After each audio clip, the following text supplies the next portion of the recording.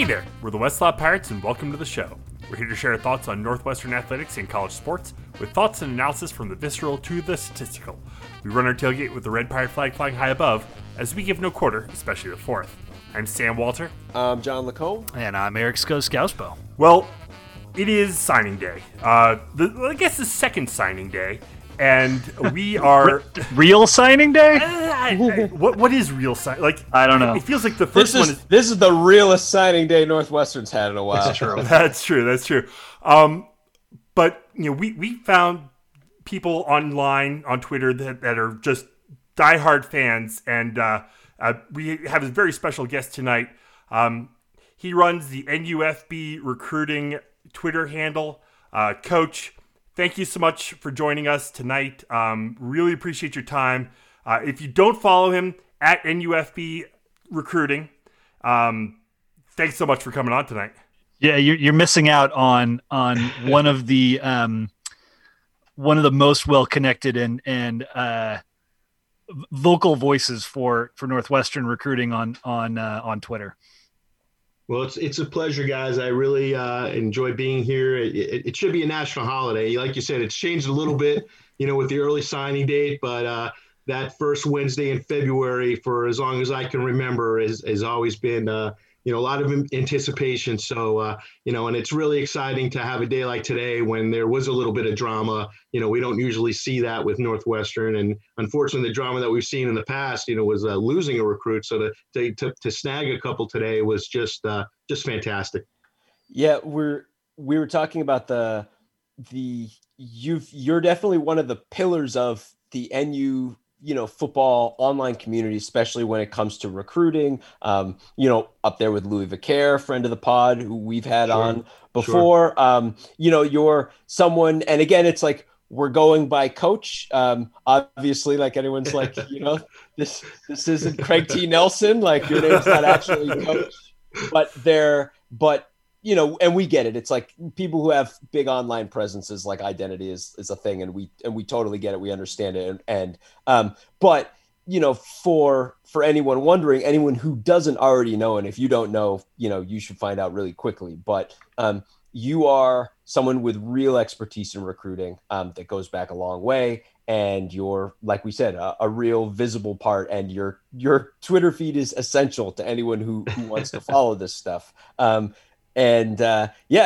with all that said, I guess we're kind of curious how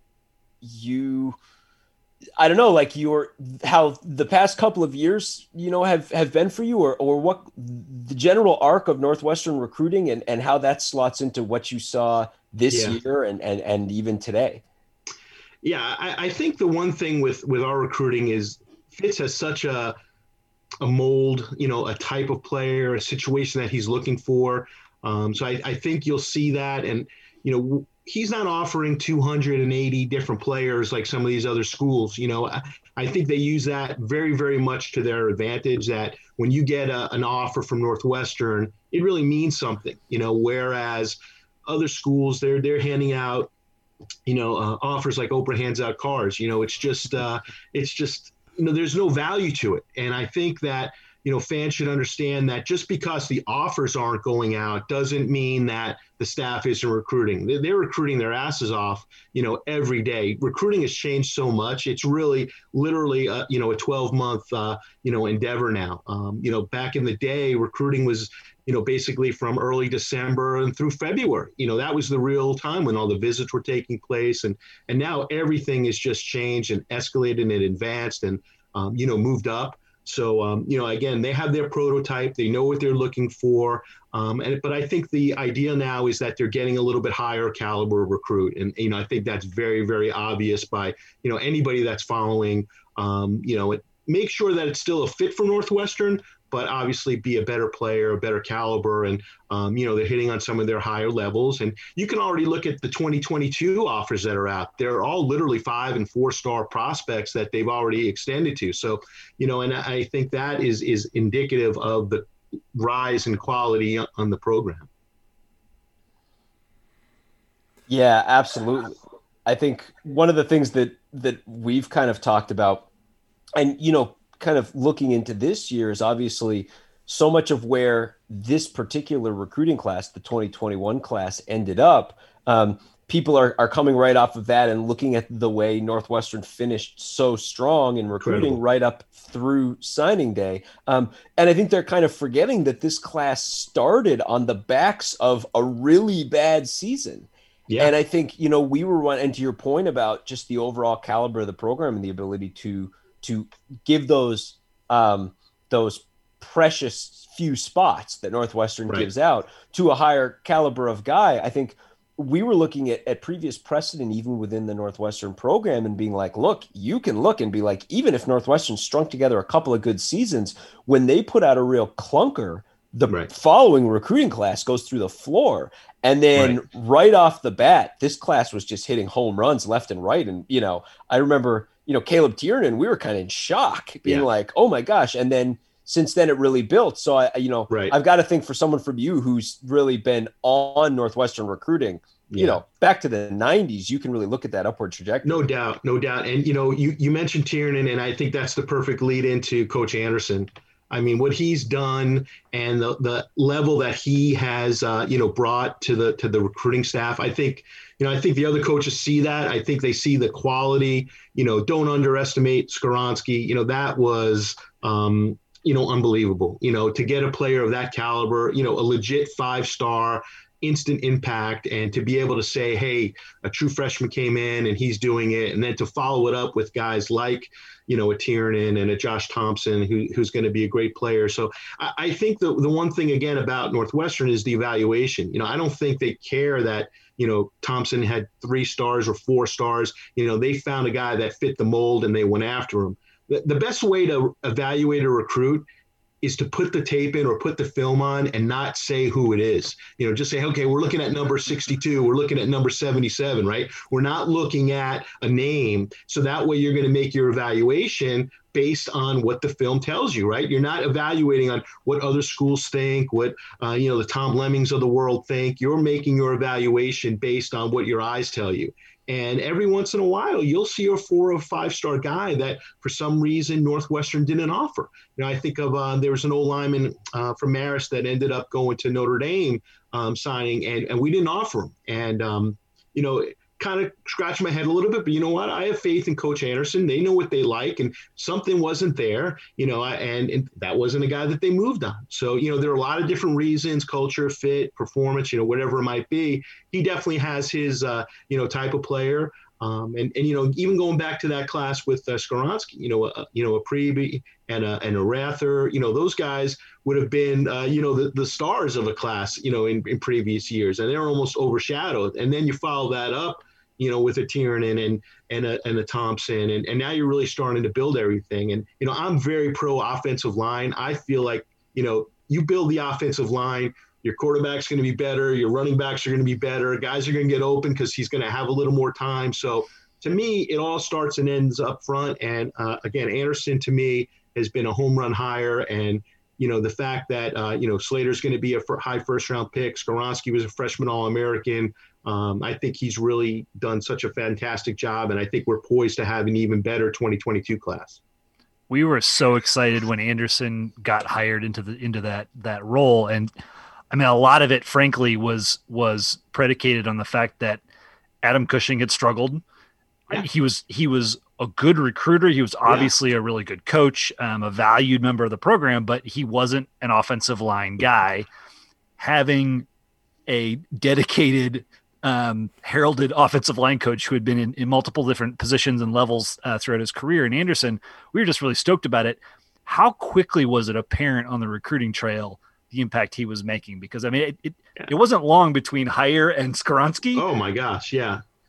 And you know, he's just got that type of personality. If you follow him on Twitter, you know, people just gravitate towards him. You know, how could you not love the guy? You know, everything. Trench Cats and NWO. I mean, everything, the NWO, right? I'm always, whenever anybody's, affiliated with the O-line, I'm always tweeting out, some Hulk Hogan and Dennis Rodman back in the day, you know, and that's, and he's got a shtick, he's got a handle, and again, I think it's a brand, right? He's branding the O-line, which is brilliant. You know, those guys are wearing the shirts, and they get after it. So it's a mentality, and I think it permeates throughout the whole offense.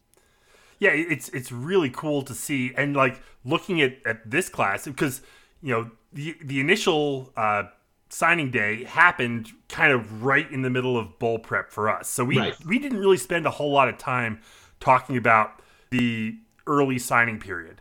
And now that we had two more guys signed today in the late signing period, two big names, guys who huge, were not on our radar going in, and then all of a sudden, the coaching changed at Tennessee, and now Jordan Mosley is available. And what we offered him, like the next day, incredible, something like that. And the fact that we're getting two big time wide receivers from Alabama and Mississippi to come to Northwestern, come to Chicago. It was not lost on me the fact that Mosley committed to Northwestern when there was a 12-inch snowfall happening blizzard.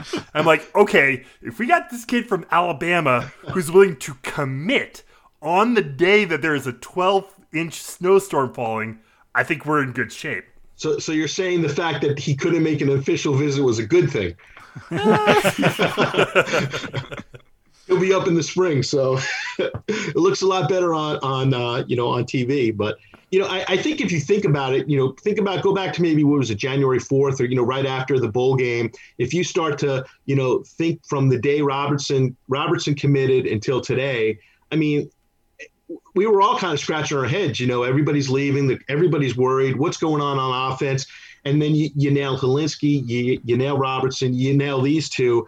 I mean, it's incredible. I mean, I've never seen, recruiting prowess like this at Northwestern. And, Fitz has been saying that, he said in the press conference, I recall, the phone's been ringing off the hook. Recruiting's been great. And, we didn't see it, but, he was telling the truth, obviously that there's so many people that are interested. And again, we don't know how many people are interested that maybe didn't qualify academically with the transfers. There's so much of that stuff that goes on behind the scenes that we're not aware of. So, they do have an extra layer that they have to go through, to get somebody to qualify. But to get those four players to come in, and to get Malik Washington to come back, I mean, it really just changed the dynamic. I was looking, at the wide receiver room, and I'm scratching my head saying, boy, they got some work to do. And they came through, with flying colors. I mean, it's just amazing.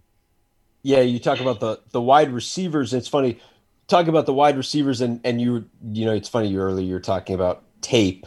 And you got to step back and watch the tape. No, not at all. I mean, you're talking to someone who I can divide my life into before I saw Venric Marks St. Pius tape and after I saw Venric Marks St. Pius tape. That was a pivot. That was a pivotal moment. Venric or CJ Johnson.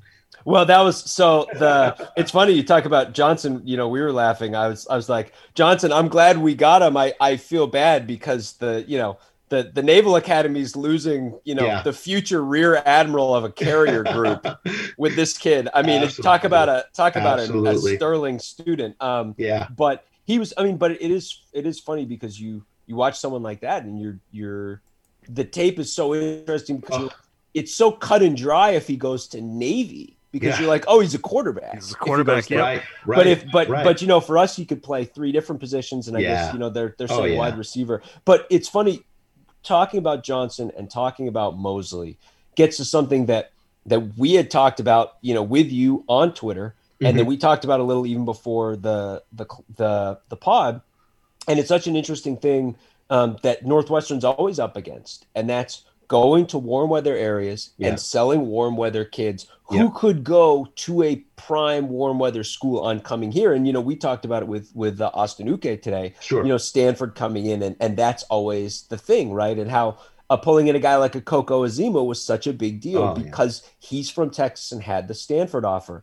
And it's just interesting to, I know that, again, without being specific, like you have some warm weather expertise and I'm curious, how you've watched, that kind of develop in Northwestern's ability to go into these regions and pull in a guy like a Mosley or a Johnson. I've always found the weather to be an excuse for something else. I mean, I guess there are some occasions where maybe it is a big deal, but I think of this Connor Smith. It was the kid who just verbally committed, the 2022 O-lineman for this year. He committed to Michigan, and he complained about the weather when he visited campus on Lake Michigan. And here's a kid from Colorado going to Michigan, and he was complaining about the weather at Northwestern. So, it just doesn't make sense. So sometimes I think kids look for a reason to say no, and that's just a very convenient way to bow out gracefully. We can't control the weather. So, and granted, I mean, if a kid chooses Stanford,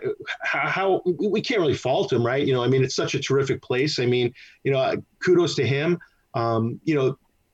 When that happens, I just kind of tip my hat and say, okay, that's fine. Now, when I think back to Calvin Johnson, when he decommitted from Navy, or, when the word got out that he was getting offers, one of the other sites, the 24/7 site, literally 8 or 9 crystal balls went up for Mississippi State.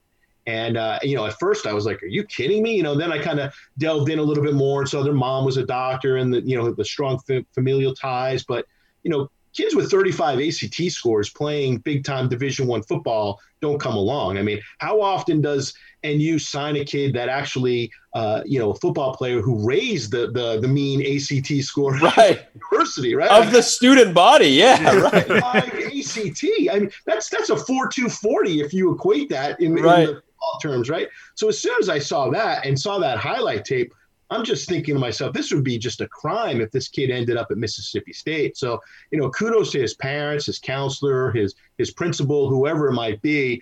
I know Duke was involved in some other, good academic places. So, no knock on Mississippi State, but I mean, I think, obviously I'm sure they have great programs in certain areas, but a kid like that, he needs to be at a place like Northwestern or Stanford or someplace with an academic prowess than athletic place to showcase his skills. So to me, he has been the most exciting recruit, and probably the one that I'm happiest for, because I think the staff just did an amazing job in such a short term, because we do go back and think, some of these guys they recruit for a year. I mean, this guy, think about how got it was, and all the other schools that were involved. I mean, he had, offers from all over the place, so I tip my hat, and got to tip our cap to Dennis Springer. I mean, here's a guy that's been a little bit maligned. He seems to get a lot of the brunt on our receivers, but to get Robertson, Mosley, and CJ, in less than a month,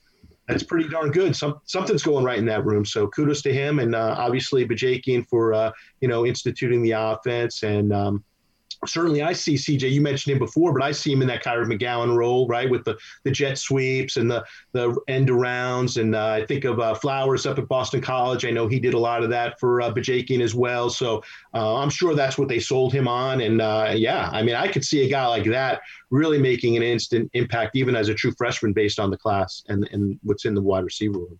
Flowers to me is the best comp, just because that Bajakian, I think McGowan throughout as the year went on almost kind of gave way to RCB as the deep threat in the offense.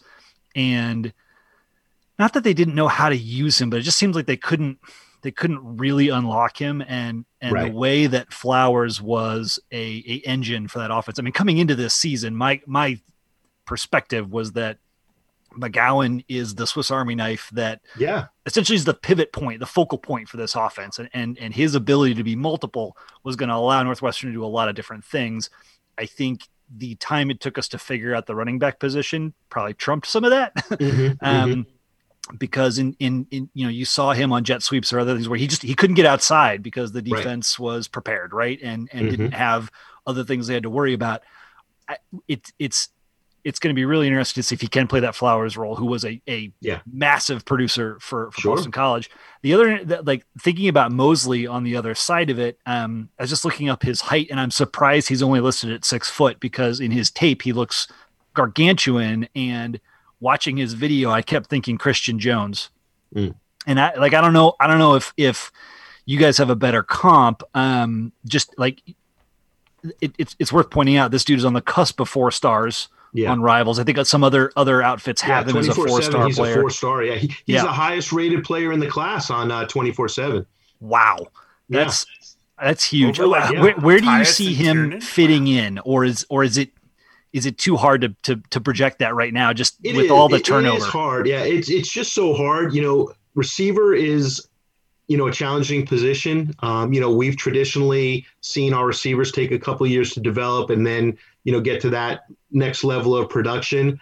But we really haven't had a scenario where we've had so many guys graduate in one season too, right? So we're losing quite a bit. So somebody's going to have to catch the ball, right? I mean, Yep. Obviously you've got the four from that one class that are all back, and obviously Washington and Kirk seem to be the two leaders there. But Holman's a question mark health wise. Jefferson's a question mark health wise. Obviously Robinson's going to come in, and he's going to be an instant impact. But I see these two guys definitely having the opportunity to play right away. And, the other two guys that we haven't even discussed are Donnie Gray and Jacob Gill. I mean, again, two more, receivers that are coming in and that are going to provide depth and competition. And, I think Gill might be the sleeper of the entire class. It's interesting. He didn't play high school ball this year. So, you're just going off that, the film from last season. And, I liked what I had seen there. So, who knows? I think it's just nice to get some fresh guys in there and increase the competition, and hopefully we'll see a lot more production out of the receivers. Donnie Gray, another in a long line of heralded players from Massachusetts that have made impacts on Northwestern, kind of surprisingly. I'll take it. Exactly. You're eating that Boston College lunch all day. So curious, you talked about Gill, and that's a good one. And again, it's like our kind of feeling was there have been times in years past where we've kind of gone line item position by position, and we kind of don't really want to do that because we figure we're going to hit a bunch of guys anyway from this class, and we already have. Curious, again, going back to the tape conversation and things you've seen, and you've been on this class the whole way, looking specifically at this class, anyone else who, like another position or another guy that on tape just jumps right out to you? Sure. Well, obviously, Tyus, right, the running back from Michigan, he just, it's always tough when you're a man amongst boys, right? So he just ran over everyone. He kind of reminded me of Bowser back in the day in his, high school tape. He was just so far, superior athletically. But Tyus, I think, is playing at a pretty fairly high level of competition in Michigan. He certainly looks the part physically, and I think he'll be able to come in. And, obviously we've seen there's no hesitancy on the staff to give the ball to a true freshman. So, based on our depth chart right now, absolutely we'll see him, getting the ball. And then the other guy that it's kind of overlooked, again, he didn't play his senior year, is Mac Uline, the linebacker. Again, another 4-star performer. I see him as one of those prototype Wisconsin type linebackers. I could have seen him up there, blending in with that crew. And for us to get him, that was kind of a surprise too, because here's a kid, very, very little social media presence, kept it very close to the vest, no inkling whatsoever. And then all of a sudden you find out he's committed. So to see McGarrigle make that connection with him, I think that's, something to look for the future. I can really see him, maybe not as a true freshman, but I think he's going to really be knocking on the door to make an immediate impact, in the very near future. So he's somebody that I certainly love. And then you mentioned Ore out of Texas, the corner, and Theron Johnson, the other corner. A couple new members to the Sky team that I think both, one's a little bit shorter, one's a little bit lankier. And we know that, Penn State made a real run at Johnson on the early signing day, and we were able to hold off that snake oil salesman, James Franklin, and, got him to sign. So I think those two are going to be, more depth and just blend right into that room and, the competition each day. And, those guys are getting better and better. And, so I'm excited to see those two. Do we know if Uline is playing this spring? Because Illinois football is happening this spring. He's an early, isn't he?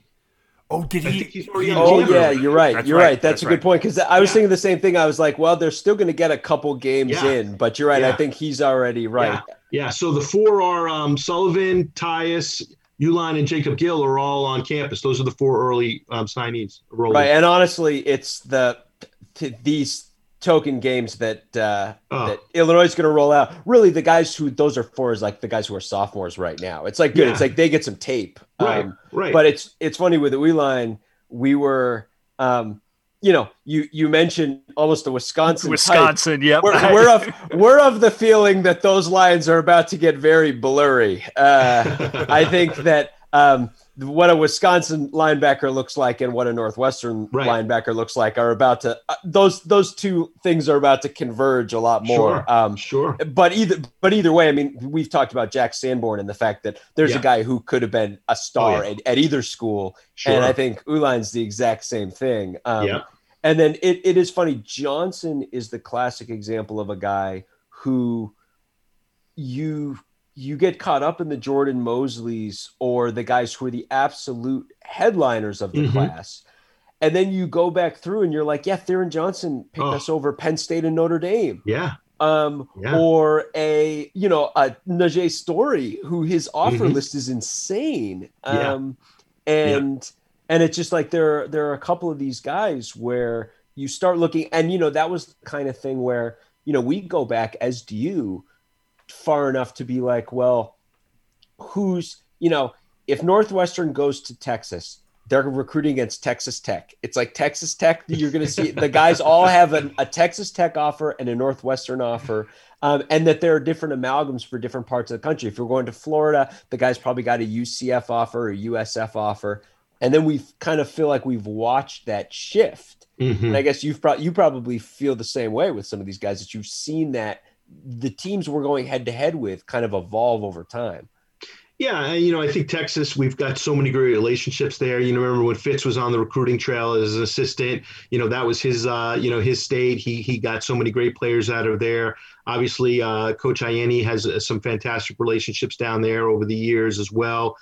So I think they've just been able to really, develop that. And I think the best advantage we have in Texas is that, the really strong academic school or Rice or, some of those places really don't measure up athletically, so it's not like the ACC when you're looking at a Virginia or North Carolina that, academically I think are very strong, but when you look at, an Oklahoma State or, Texas Tech, some of those schools you mentioned, obviously I don't think they are, in the same realm as a Northwestern. I think that Northwestern is a little bit, above and beyond that. So if you're really finding that, academic kid, I think there's a more likelihood to pull him out of Texas than maybe the Mid-Atlantic or, the West Coast or something like that where you have Cal and Stanford. So again, every situation is a little bit different, but we've had some good success there. And I think the ease of getting from Dallas and Houston into Chicago is helpful. So, just a lot of Chicagoans, transplanted down there. So, and I think over the years, those relationships, right, that stability that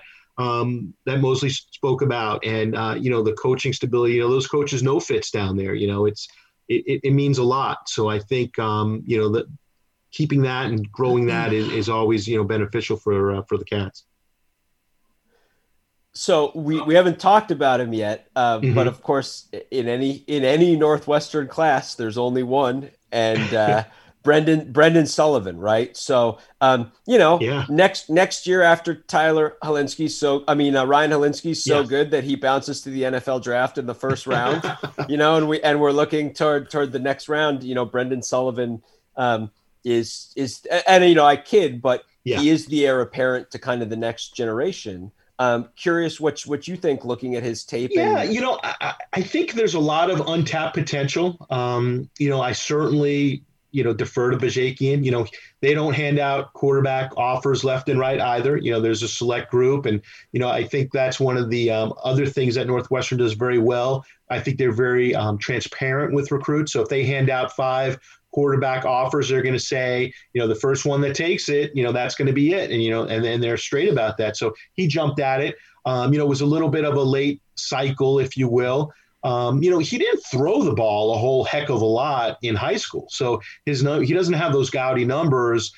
So I think we have to rely a little bit more on Bajakian's evaluation. We know he's a gamer. We know he's a competitor. We know his dad, played at Michigan as an O-lineman. So he's got that mentality. He knows what it takes to coach his son, right?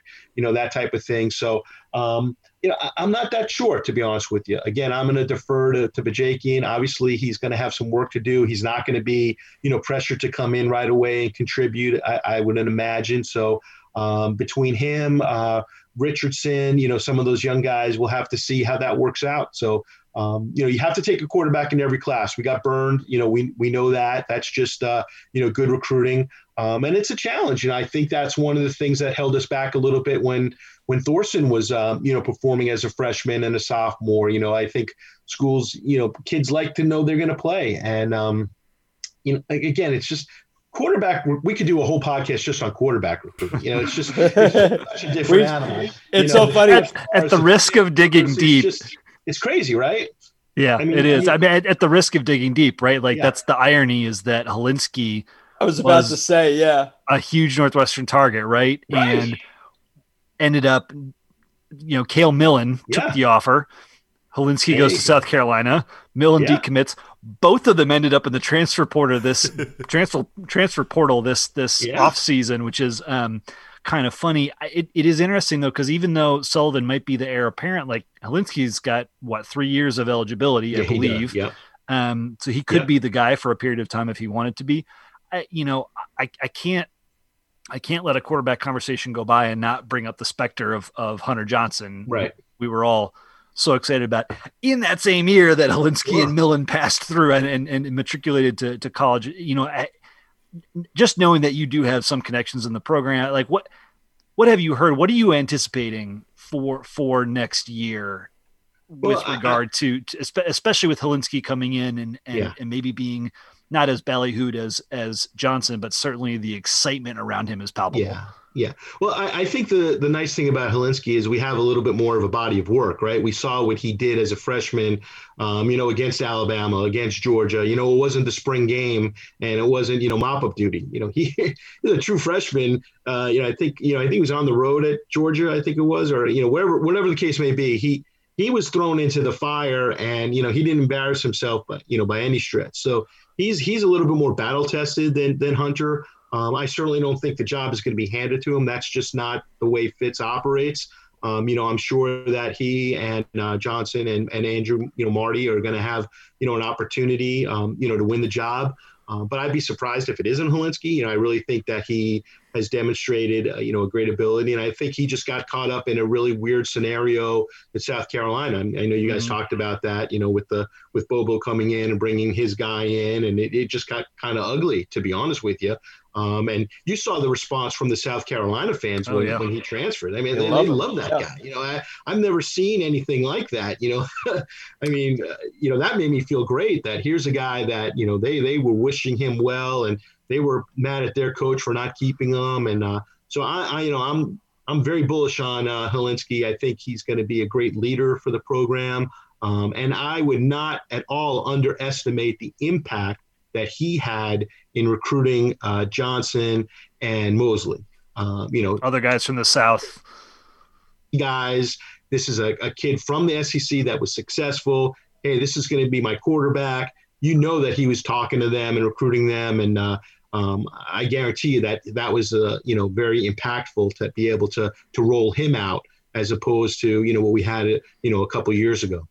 I wonder, and you bring that up, I wonder how big of, and I think with social media more and more and more, but it seems like, as the internet has expanded and like I say, social media and all that, how big of an impact do current commits have in bringing in the next, like helping to fill out the class? Oh, a tremendous amount. I mean, I think that's huge. I think, they're bonding online, they're connecting. And, I even saw Mosley posted something like roommates, with him and CJ today. So, that's a natural too. And, when whichever one decided first, I'm sure they were in the ear of the other one. So, that's just good recruiting. And you even see that on Twitter, when a guy commits, everybody's kind of following him now. And, the quarterback will reach out and, that's why, when you lose a guy like, what happened with Millen early on, it's so detrimental because the quarterback is your guy that's your leader. He's the head of the class. He's the one that's, reaching out and rallying the troops and, looking for the O-linemen and getting them on board. And, I think that, again, imagine the impact Hilinski would have had with a whole year. He did so great in just a month or so. But, so I think that is huge. And I think the parents also, I think, parents connect, that to me, the best recruiters we have are the parents. If we could sign the parents, we'd have a top 10 class every year. The parents, when they're around Fitz, and, obviously things are a little different now without the official visits, but the parents are always, enamored and, appreciate, Fitz and what the program has to offer. It's just getting the buy-in from the kids sometimes. So we're always good with the parents, and the other parents are our best recruiters. So, if there's a relationship with a school or something like that, where there's a recent graduate or whatever it might be, that's always a plus. Yeah, it's funny you mentioned the parents. I think earlier this season we kind of had a mid-season revelation when Rod Hurd was playing but not starting for us, and we suddenly kind of realized if he was at Michigan, he'd be starting. And that was kind of a thing for us where we suddenly were like, oh, yeah, Michigan's garbage on defense right now. Not a knock on Hurd, just that, like, he's a great player, but he's stuck behind this awesome, depth from, Greg chiefly, right? But and tweeted some things about this, but like, hey, just so everybody knows, there's depth. You don't even understand how good the secondary is right now because Rod Hurd would be starting at Michigan if he was there. And Rod Hurd's dad coming back and being like, yeah, totally. But we made this is a business decision. He's preparing for the rest of his life and everything. And we were just like, yes, absolutely. And it's like the parents totally get it. Even I think before the kids do. Curious, to bring it back. I mean, Sam was kind of alluding to it, but you're obviously someone with a really strong Twitter presence, and you're someone who goes back, well before, Twitter was a thing relative to the recruiting world.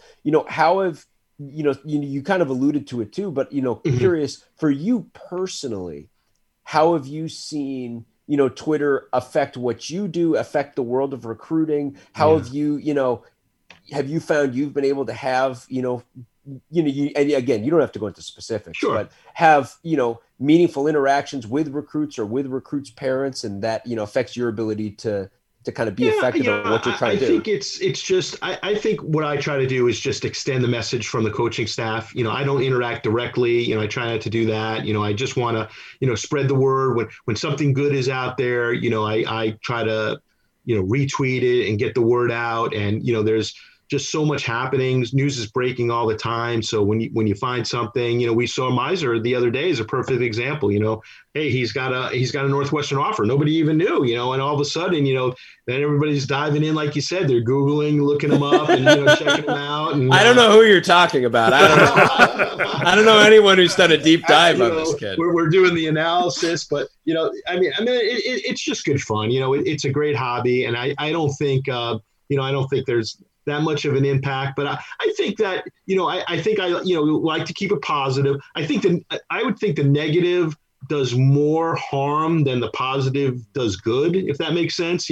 I hate to see, I'm a big follower of the Wildcat Report, and I just hate when, people are trashing coaches or things like that. And, it just, to me, that's, if you're a fan, that's fine, but, have a little class and go about it the right way. And, on Lou's site, there's there are really some tremendous posters there. Some guys that are so tuned in. I mean, especially on the premium board, they have a few guys, Go Cats Go, Corby, Coral Springs Cat, Purple Pile Driver. These guys, I mean, they've got such great insight. Go you, NU. These are all friends of ours. Yeah, Northwest. Yeah, sure. I mean, and the dialogue that goes on over there is very respectful. People share their opinions, and that's the way I think it should be. I think if you're a fan, there's nothing wrong with questioning the coaching staff and questioning their decisions and things like that. But just go about it the right way. And if you're gonna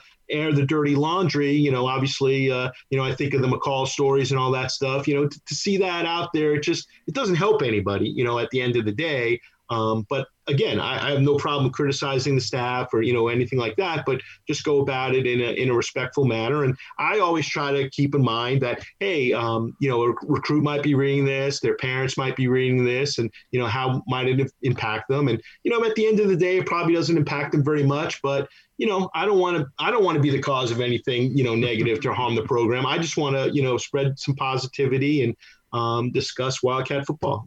That's what I love. And, that's a passion for me. Well, it's like in our particular case, obviously we were certainly beating the McCall drum as loud as anybody. Course, so I don't want, we can't be disingenuous and be like, yeah, those people who take, who go at the coaches, but you go about it factually and it was based in scheme and right, exactly. And I think to your point, right, I think when we had Louis on, you ask Louis what's the negative of what you're doing, and it doesn't take him half a second to be like the boards. Like he'll be like it's the because to the point of what you were saying, right? It's like you have all those guys who do such a great job on those boards, but it only takes a couple of idiots to just flamethrower the entire thing, and you get those. And it's funny, of course, like we've even had, during the season, we're usually putting something up week by week during the season, and usually we'll look back to like our summer previews or something and repost the summer previews on the Rivals board or something. And it's kind of like the worst, but also kind of for us the best, because inevitably some like Nebraska fan will parachute into the board and just start something, and then things just kind of immediately spiral from there, and all the guys you mentioned will kind of come to etc. I'm just kind of curious. We're going down. We're looking at some of the guys that we haven't mentioned. Curious if they're anyone else who we haven't talked about yet. Yeah. Who you're like, sure. All right, let's like, this is someone who's jumped out to me for one reason or another. Yeah, Lawson Albright. I think he's got potential to play as a true freshman also. With Rain leaving, I don't know if there are any plans on the transfer front there, but this is a kid, NFL pedigree. His dad's a coach, knows what's going on. As far as preparation, he's been pretty dynamic. Don't think he played as a senior either, if I'm correct. North Carolina, right? But again, he was a guy. He had some great offers. He was kind of under the radar, and he committed, and I think he's got a lot of potential. The film was there. He's one of, he's a prototypical pass catching tight end. He puts on a little weight, and I think, Bajakian's going to really, really, utilize his talent. So I think he could be another steal, another solid player. That's a pretty exciting one, because I think the fan base in general is pretty anxious about trying to get another tight end through the transfer portal. I mean, a guy who can start as a freshman is arguably just as good. I think defensive end. I know we talked about Miser a little bit earlier, but maybe less defensive end and more like that true rush end outside linebacker that you might find in a 3-4 scheme is the other position of I would argue great need right now. Yeah. I just, this is where I wanted to focus a little bit, like looking at Aiden Hubbard, looking at Najee Story, those two guys appear to potentially fit what you might like to see in an outside linebacker. Like, how much thought have you given? We talked about Wisconsin a little bit earlier, right? But like, presumably Northwestern is going to see a change on the defensive scheme next year. I have been of the opinion that we were not a good fit for a 3-4. Like when Derek Mason, the former Vanderbilt coach, was on the market, there were people talking about, should Northwestern go after him as DC? And my first thought was, we're stacked at defensive tackle. Yeah. And we like shifting to a 3-4 is not the right thing for us right now, because none of those guys in our locker room are 300 bills. So, what are your thoughts on that front in terms of how the personnel in this class helping us to make that shift?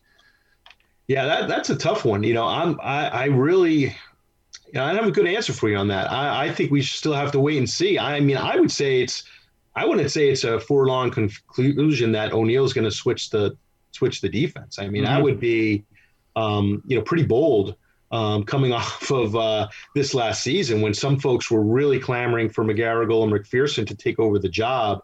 So I think there's going to be a lot of, apprehension if that were to happen. Like you said, the personnel maybe doesn't fit, and maybe they gradually ease in. I would look for Fitz to have a bigger role, on the defense, perhaps, in the first year as they transition to O'Neill. But I see a guy like Hubbard. He fits the prototype of, a Dean Lowry, some of those type of guys, a Tyler Scott, definitely going to put on some weight, and, an O'Rourke and McLaughlin. I don't necessarily see him playing right away, but, certainly has the potential. And Story as well. I absolutely see Story putting on more weight and moving inside. And, I guess you could potentially kind of morph into a CJ Robbins type, defensive end, the big guy that sets the edge and maybe isn't, a pass rusher.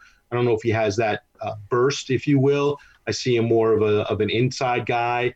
And even Meisner, you mentioned about, I see I see your point on defensive end, but we've had that tendency to move those guys inside on the long passing downs, right? Yep, so, on the cheetah package. Yeah, you move Tommy inside, you move Alex Miller, right? They would be, inside. Even Gaziano would move inside, right? And, have the edge rushers, the Grayson man, outside, man's outside. And, so again, I think we've seen a lot of that type of stuff. And a guy we haven't mentioned also is Marty Long, who I just think just does a phenomenal job, is very, very under the radar, goes about his business, gets his guys to produce. And I think, I think we're going to be fine there, but we just need to, just keep recruiting. That's what it is. It's never ending. It's never ending. And it's interesting. Like, we have this class is now signed and sealed, but even after all was said and done, Jeremy Meisner announces he's coming in via the transfer portal. We don't know how many open scholarships there are. I mean, that is just kept really deep under the vest. And, I get that. But, like, yeah. Could there maybe be yet another addition or two to this team going into next season? By my estimation, nothing scientific, but I think we have plenty of room, because you got to figure the 4 super seniors, if you will, don't necessarily even count against our numbers. Now, there might be a situation where Fitz, and the way they think of it is, let's just get to 85, even including those guys, because assuming that next year you need to get back down to 85, that, and you can only play so many guys, so, to have extra guys, I don't know how that's all going to play out, but, with some of the attrition we had, there's some question about a few guys, but, I see anywhere from, 8 to 10 openings. Some of those could go to, walk-ons that maybe a Mets gets a scholarship. Who knows? I know Ray Nero's on scholarship, maybe, but guys like that, maybe could, move up, maybe few of them. The walk-on, that's something we haven't spoken about, is the preferred walk-on program that is just phenomenal right now. I mean, I never thought I would see the day that we'd have so many impactful walk-ons coming into the program. And it's such an integral part of what they're doing right now, to see guys that turn down scholarships at other schools to come to Northwestern. It's just mind-boggling, the knock always was, well, it's a private school. How can you afford to go there? But my understanding is that the university does such a great job with financial aid and packages based on, FAFSA and all that type of stuff, that, some of those kids are getting in at very affordable rates. And if you're an outstanding academic student and you're a little bit on the fence, why the heck wouldn't you take advantage of your athletic skill? I mean, that's what it is at like the D3 level and, the Ivies, right? So, I think the team has done a wonderful job in that area. But any names we should be on the lookout for on that front right now, or is it just too early to tell? Yeah, those guys just come kind of out of the blue also, right? Well, who's the kid the other day that came on the playing the 8-man football out in California? I think, you just never know. I mean, they're under the radar. So, I imagine we'll have another kicker come on, to walk on, obviously. And then in the grad transfer, area, you mentioned, another linebacker outside, defensive end. I could see another safety. I see a running back for sure, right? 3 scholarship running backs right now. So, I'd love to see a guy with a little bit of a wiggle, somebody catch the ball out of the backfield and, do some of that type of stuff to complement Porter and Tyus. Maybe another safety to help, on the back end, might help with some depth as well, because we've only got Garner Wallace coming in. So, and he's going to have to learn the position. So I don't see him being an instant, contributor. But, again, I think they have plenty of room, for 4 or 5 more transfers if they elect to go that way. But, I think they need to get up to 85, right? They need to have a full complement. I can't imagine that they would go into the season without a full complement of scholarship players. That would never happen in the past. So we'll just have to see how that shakes out. So kind of in a similar vein to what Scuzz was saying. I mean, obviously we try to keep up with this stuff, but it's basically, I think when it comes to recruiting expertise, it's Louis and it's you out there for Northwestern. Let's take a ever so brief look at 2022. Anybody who you're already gravitating for, that mix of big guy, you feel like we're in it, etc. Well, I mean, I think if we went, obviously running back, I think Ianni's a great recruiter, but I don't think he's, Tyus is a solid player, but I don't think he's brought in that 5-star, 4-star, just, big time running back. And I think he's really on a few right now. Obviously, Singleton out of Pennsylvania is one that, he's recruiting hard.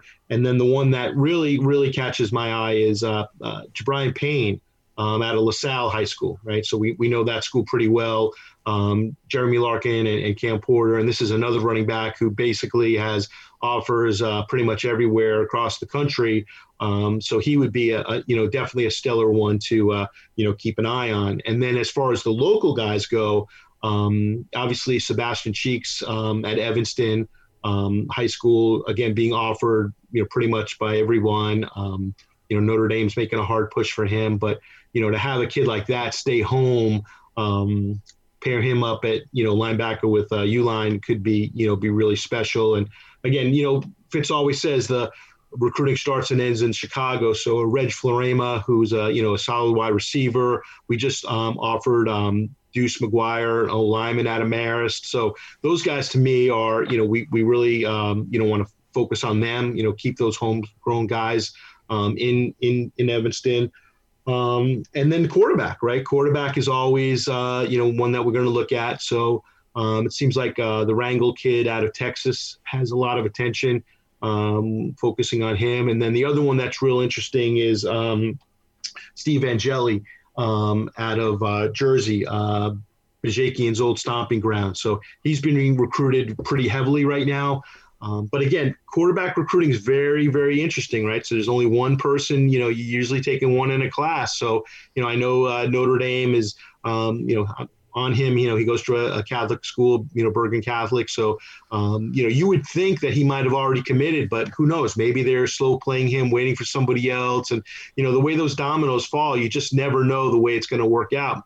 Penn State already has a quarterback in their class, so they're out of, so you just kind of have to let it play out, and, you just keep recruiting. You never know what's going to happen. And heck, with this transfer portal, down the road, the more guys you can get on campus, the more relationships you develop, even if they don't choose you now, you catch them on the rebound. And Helinski's just the perfect example of that, right? Well, Helinski and Ramsey and I know it wasn't transfer portal, but even Hunter, like it's his brother, right? Yeah. It's pretty funny to think back how poorly regarded Northwestern's offense has been over the last 5 or 6 years, and to think that we've hit on these 3 transfer QBs, 3 out of 4 years. That's kind of wild. Absolutely. I guess one other thing, and again, we don't want to keep you too long here, but sure. one other thing that just you brought it up, and it's something that it goes back to something that we've talked about before. We've written for the website on it. We talked about Stanford earlier. There's really no bigger barometer than Notre Dame, right? We've gone head to head on so many different recruits. Sure. And even, the lore, and we were talking, earlier about you go all the way back to Fitz, and, Fitz isn't Fitz there. Fitz, it was really probably a Northwestern or a Georgia Tech, but that Notre Dame thing was there, and sure. and that they they were always lorded over this region traditionally. And now we're to the point where you can look at any Northwestern class and see guys who've had who've had Notre Dame offers. And we were kind of running that a lot of times now. That used to be something you'd shiver if you looked and you saw that a guy we were recruiting had a Notre Dame offer. Now we kind of look at it as a positive barometer because we're like, look, chances are that kid's probably looking for an elite education, and we're in it as much as Notre Dame is. So curious how you feel, how you've personally watched that evolve, and if there are any particular guys you think of when you think of that. Yeah, I mean, they're tough. I mean, they're an 80-pound, 100-pound gorilla. You know, they are very difficult. You know, especially for kids out of a Catholic high school. You know, it's not an easy sell, but they can't take everyone. You know, that's one of the things that you have to keep in mind. You know, I think back to a Cullen Coleman, right, when he was being recruited. You looked at his offer list. He had, Alabama, you name it. You know, but the way things shake out, just because you have an offer at one point in time doesn't mean you're always going to have a committable offer. A school's going to say, hey, we're taking, 2 inside linebackers or, 3 wide receivers. So, you just kind of have to, roll with the punches and stay in contact, develop that relationship and see how things shape out. Again, it's challenging when it comes down to when you have to make a decision, but, I think Theron Johnson's a great example, right? We established the relationship. We maintained it. Notre Dame came calling, made the offer, and we were able to hold them off. I think that is the way you have to do it. You have to evaluate up front and, find those diamonds. And I think, quite honestly, that's one of the reasons Fitz is a little bit, close to the vest on some of that stuff. As you start to follow recruiting, you'll see a little bit of a trend where Northwestern offers somebody, lo and behold, a few weeks later, another school might be offering them as well. So Fitz is kind of doing that. Schools know that we do such a great job vetting players that we do their work for them in some instances. They're obviously going to do their own vetting, but if they see that, okay, Northwestern's already cleared them, then they know there's not going to be any academic issues, right? So that's always, something to keep in mind. And, that's just the nature of the beast. We want to be competing with them, right? That's got to be the mentality. If you can't beat them or can't play with them, then, why would we be recruiting them? So. Well, we could talk about this all night, and I definitely don't want to take up much more of your time. Sure. Tell our listeners, where can they find you? Obviously, your online presence is tremendous, and where can we find you? So we're at NUFB Recruiting. Again, we're not affiliated with the program. We're just a fan site. We try to retweet and share good news and identify prospects that look promising. And then obviously the Wildcat Report with all the good stuff that's going over there, it kind of ties in to, you'll see a lot of the posts and the tweets over there as well. So between the two, I don't necessarily have much dialogue on the Twitter feed. The dialogue is going to take place more so on the boards, but certainly I like to dialogue with the Westlake Pirates. So on Twitter, it's always now that you guys are there. And that Lake the Post guy, he seems to be. Tell us more about him. He's trying to get in on the action too now, huh? Yeah, I don't know. These newcomers always want to come in. You have one flotilla, and you think you rule the world. Well, hey, thank you so much for taking the time to come on with us tonight, guys. It was an absolute pleasure, and maybe we'll do this again next year, huh? Absolutely, sounds good. Absolutely. All right, guys, we'll appreciate it. We'll go Cats. Go Cats! Thanks so much. Go Cats! Cheers, Coach. Well, once again, you can find him at NUFB Recruiting. Just such a great conversation, and that was awesome. That was really, really great. Some really detailed knowledge. I mean, you can just he knows the landscape, the players' histories, those who are sons of coaches, the high school relationships. He's just it takes years to build up that kind of perspective. We appreciate the knowledge. It is. This is someone who, again, we talked with him for an hour. I feel like we could have talked with him for 5. I mean, this guy had stories, that we were talking back and forth on that didn't even make it on the pod. I mean, just awesome. So definitely, can't wait to have him back at some point in the future. It's just funny. I realized we hit so many things. I did just want to briefly go over the fact that during signing day, the actual drama as it played out, because I think we alluded to it a little bit. For anyone who didn't know, I mean, obviously we talked big time about Mosley and about Johnson, and then Uke, only because this is something that I think we all watched. Yep. And it was a hat dance. It is the third Northwestern hat dance I can cite. The second I watched live online. So wait, who's the third? Because Ifadi is the other one I can think of. Afadi is the first, and the common thread between the two online ones is they did not go well. Jarrell Brock was the other one. Oh yeah. Yeah, I know. And that one, I will say, that one came out of that one sideswiped me with the Iowa State. But this one, just to watch it, it was quite a thing. And again, it's always special to see USC, Texas, Stanford, and a Northwestern hat. And that Northwestern hat he had up there was a pretty hat. A very pretty. The only one of the four that hadn't like sagged and collapsed. Yeah. Good work, Under Armour. Good work. Good work, Northwestern. It was a fit. Yeah, he had it up there, and it didn't quite go our way. And we talked all about this at length with Coach, and but to see that up there, to be in a dance like that, again, it goes to everything we're talking about. That these are moments that would have been not undreamed of 10 years ago, and here we are, and I think we all feel like we were a whisker away. So yeah, it was awesome. But just wanted to go over that. That was the one thing that didn't break for us today. But aside from that, you can't complain about this class. But I mean, the past few years, we've slept through this day because it hasn't mattered because our entire class has been signed and sealed on the early signing day. So like the fact that we were in the mix for some guys here, like there was some uncertainty going into today. That's cool. That's a really cool place to be.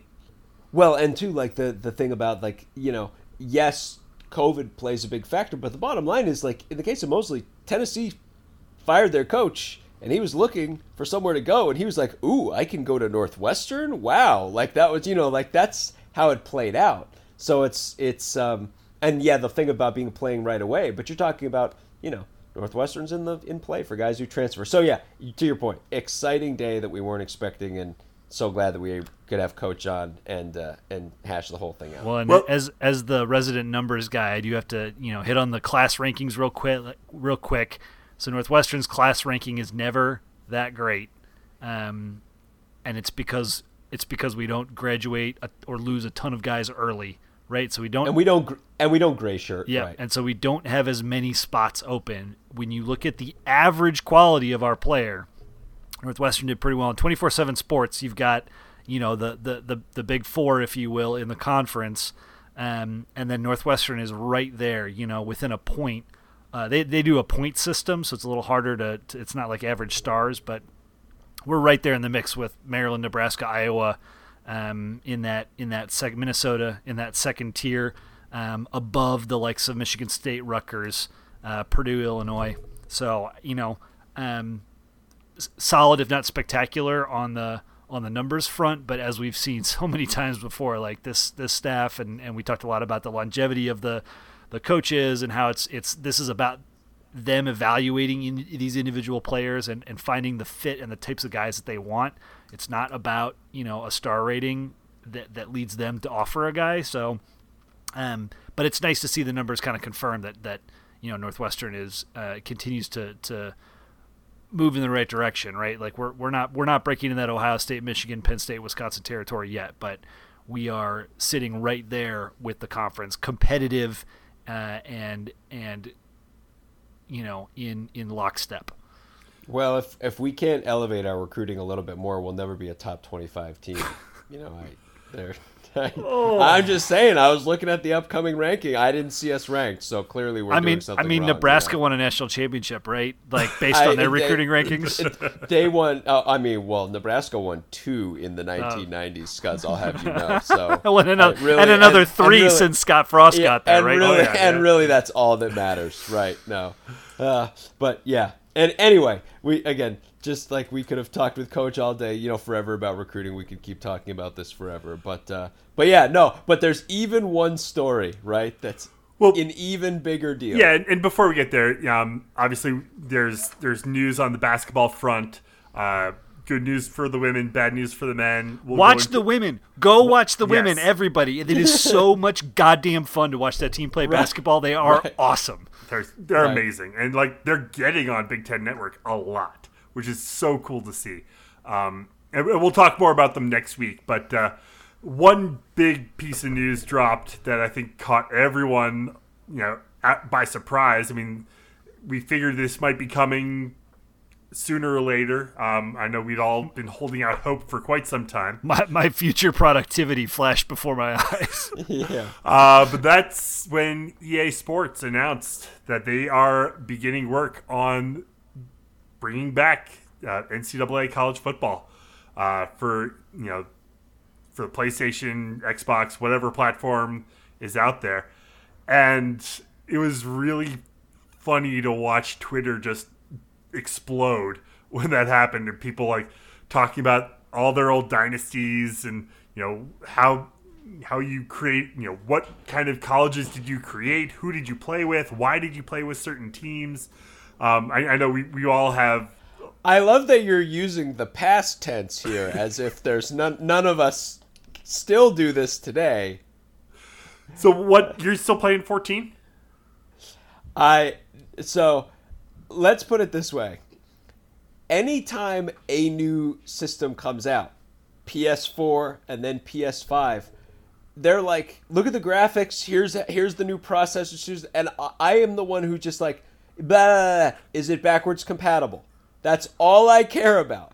Because I'm the guy who still has his PS3 just so he can play NCAA football, because they never made it for the PS4, and the PS4 is not backwards compatible. So I am that guy. I still have my PS3 just so I can play NCAA football. And no, it's not 14, it's 12. Because for whatever reason, I didn't buy 13 and 14. And then when they stopped making them, I was like, well, now what's the point? There's no new one coming in. But to Scuz's point, if suddenly it jumps up to 22 and I'm playing, or 23 and I'm playing an 11 years outdated game suddenly, then it will be different. But yes, no, still have my PS3 just for that. It just has one game in it all the time. Do you play as Northwestern? I always have, if it's football season, I will have a dynasty going that I'm always playing intermittently. And it's Northwestern or a created franchise at some point. Slippery Rock. But I mean, it should go without saying, what are we talking about here? Either I'm playing with a team that does not exist except in my own mind, or I'm playing with Northwestern. Give me a break. And of course, I should say, and, not shade, but shade, I'm forced to play with the Adidas era Northwestern, and not the Under Armour era, and that kind of hurts. Anytime, John, I totally forgot. So I need to tell a story about your sickness in this space. I was waiting, but I know the story you're going to tell. But I forgot about how obsessive you were about the uniform combos. Oh, goodness. And the attention to detail on designing the unis for your teams. But the I will never ever forget walking into your apartment on 2213 Ridge, and you describing to me how you figured out that if you don't rush defensive linemen, the computer doesn't block. There's a shortcut. And so you can bring a linebacker through a non-blocking offensive line and basically get a sack on every single play. And play editor was a critical feature of this game back in the day. Well, what's funny is I haven't played Madden since high school, and the whole thing that, of course, everyone always criticizes about Madden is that they just rearrange the deck chairs every year and pull out some new flashy feature. And we even joked about that because EA Sports was kind of doing that back in the day for a while. And all of us diehards would basically be like, what features can I augment the stadium in Dynasty mode? That's what I'm looking. Instead we'd get like, you can run the Boise State lateral play now, and it'd be like, don't care. And to the funny thing too is like, on one hand, yes, it is funny that the game that I still have in my PS3 has like Dan Persa and Jeremy Ebert immortalized forever in video game form. But on the other hand, the way that so many of the diehards talking about, who are on the Twitter sphere talking about it, like the athletes of that particular year of the game don't really matter that much, because to a lot of these people playing these dynasties, it's like, well, you know, you're recruiting your own fictitious guys within like a season or two, you know, and it becomes, which is, I think, probably EA realizing that has a lot to do with how they're able to roll this out, because they're like, look, people want to run their dynasties, and if they really want to, they can edit all the people and make it like they're in the online community will fill in the gaps, but there's no need. It's not like, you know, it's not like Madden where it's like if Lamar Jackson's not in the game, like no one's going to play. Like it's just, you know, different. That's a really good point. You can roll that thing out with totally fake players. You just right. I guess you have to be careful that you don't accidentally do something. I forget, there was a story about a Northwestern player. It was King Coulter. Was it King? Yeah, it was King Coulter, who was like a white with red redhead. hair. Yeah. Yes. Right. That's right. That's right. Oh my gosh. And you wonder why he got involved with the unionization. Yeah, seriously, Yeah, right? Like, not only did they Well, steal his likeness, but then they jacked it all up. Well, it's funny because at the exact same era, and we tweeted this out, you know, yesterday. But it is one of our all-time, you know, years ago when we had Jacob Schmidt on the pod, for several reasons it ended up being a hysterical podcast. For several all-time reasons. One of which, the most famous to us being that he was the passenger. He was on his phone and he was the passenger in a vehicle that for some sort of taillight infraction or something was pulled over by the police while he was doing the pod with us, which is just, to this day, is one of the funniest things ever. I think at the time it probably wasn't for them. But he and somebody else on the team, they were moving. Yeah, they were moving, that's right. And he was doing on his phone in the passenger seat of the car while the guy was driving to wherever they were moving. And yeah, there was it could have been for like a loaded up, you know, bed of a pickup or something like that. But the other funny thing that we got to in that pod was that I'm not going to say inexplicably. I'm just going to say it was a choice that NCAA made. It was a capital C choice to give Jacob Schmidt 93 speed. And that was such a thing in that game that jumped out that when we had him on the pod, I couldn't risk bringing him up, and he was really funny about it. But he did mention that he didn't play the game, but a lot of guys in the locker room did, and it definitely came up when the game came out. And it was like, you know, it was hilarious. And you know, it's, you know, all the serious stuff where it's like that's all well and good. You can't have all these guys' likenesses in the game if they ain't getting a cut. Yeah. So if they are getting a cut, great. And if that's something that's negotiated and these guys get paid for it, great. Otherwise, just, you know, give us number 55 or whatever, or feed us fake names and let people play their dynasties. But yes, it's the honeymoon phase now when we're all super excited about it. And then the minute it's out, people are going to tear it to pieces. Of course. But so much time has passed. What current rule do you want to see? And I've seen a lot of people doing this online, but what current rule would you want to see in the game? You know, do you want to have like a dentist chair that you can coach from up in the press box, or you gonna have Hugh Freeze's massage bed to coach from? Yeah. Is that what you're asking? I think for me, I would love to see, and I saw a lot of people saying this online, but like cheating, like you can cheat or you can do recruiting violations, but you might get caught.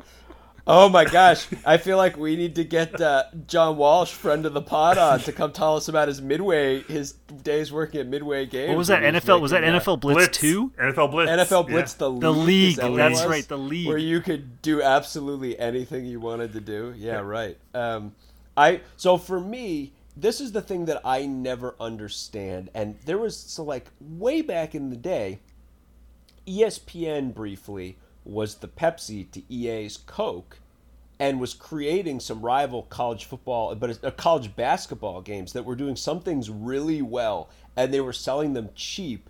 And instead of, in effect, being oh, we have to make a better product now, EA made the Godfather offer to the NCAA and just was ESPN, you don't get to make video games anymore. It was instead of the consumer winning, EA won. But there were features in these games that I'm talking, a 15-year-old game now, or maybe not even that old, but close, where you could do things in dynasty modes that you can't do it in a Madden franchise now. And basically it's if you ask me what I'm looking for, I want to be God in my dynasty. Literally God, right? If you win 5 national titles in a row, the stadium should just be whatever you want it to be. You know what I mean? If you're you know what, I'm going to need the boosters to put up another $1 billion because we're going to put 3 more floors on the stadium.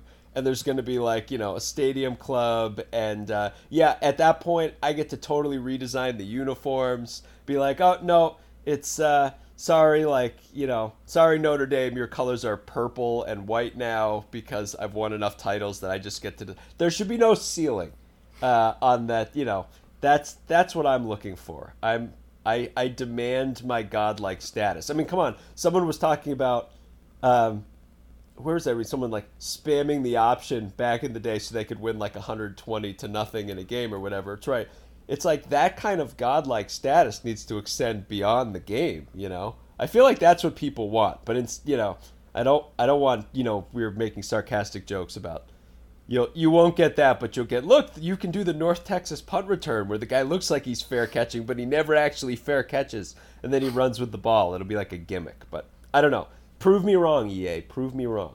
If I could ask for one thing, it would be figuring out the AI such that, because basically, so in the old game, right, there were four difficulty levels, and I could go up to difficulty level 3, and I've never been that good at video games, but I could go to difficulty level 3, and I would own. But when you went from 3 to 4, it became virtually impossible. In all the stupidest ways. In the stupidest ways. You would just fumble inexplicably. The 300-pound defensive tackle could chase you down from behind with your 99 speed receiver. Dumb crap. There's got to be a way to make it more difficult without making it totally unrealistic and outlandish. And I would love for them to find the right happy medium there, and maybe this has already been achieved in Madden or other franchises otherwise. But I know. Go online and look at how people feel about Madden. Yeah, I imagine that the answer to that is no. Yeah, that was in fact someone. I don't know if it was one of our Winning Cures Everything guys or someone else. I saw Carry On Johnson of all people had a tweet that was getting a lot of traction where he was if they put this out and it's Madden, we riot or something like that. And I was amazing.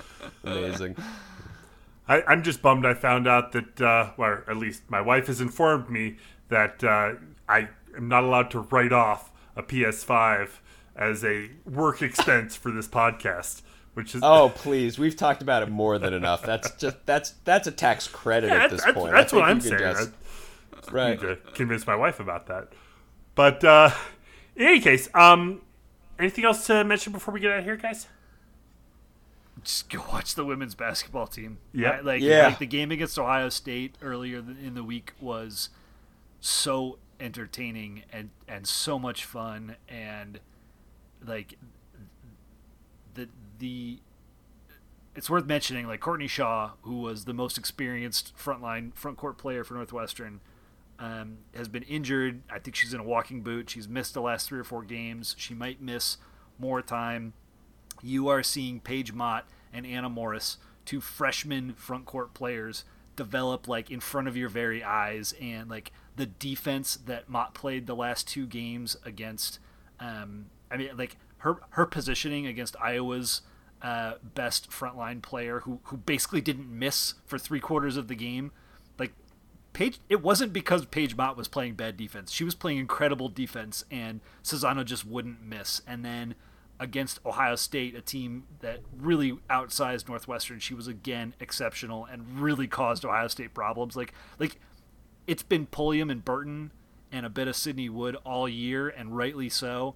But we are seeing some of the younger players develop right in front of our eyes, and it's a joy to watch this team play. When Lindsay pulls up for a mid-range jumper, and it makes that perfect sound when someone shoots the ball really hard at the net, and it just like the whack of the net, and like it is picture perfect basketball right now to enjoy. Well, let's go ahead and leave it there for tonight. Head to our website, westlottpirates.com, where you can leave comments and questions. Find us on Facebook, Twitter, and Instagram at westlottpirates. And you can always email the show, westlottpirates@gmail.com. Tune in next time as we give our visceral and statistical views on Northwestern athletics. Look for us in the west lot of Ryan Field flying the red pirate flag, because we give no quarter, especially for fourth. For John Lacombe and Eric Skazba, I'm Sam Walter. Thanks so much for listening, and we'll see you next time.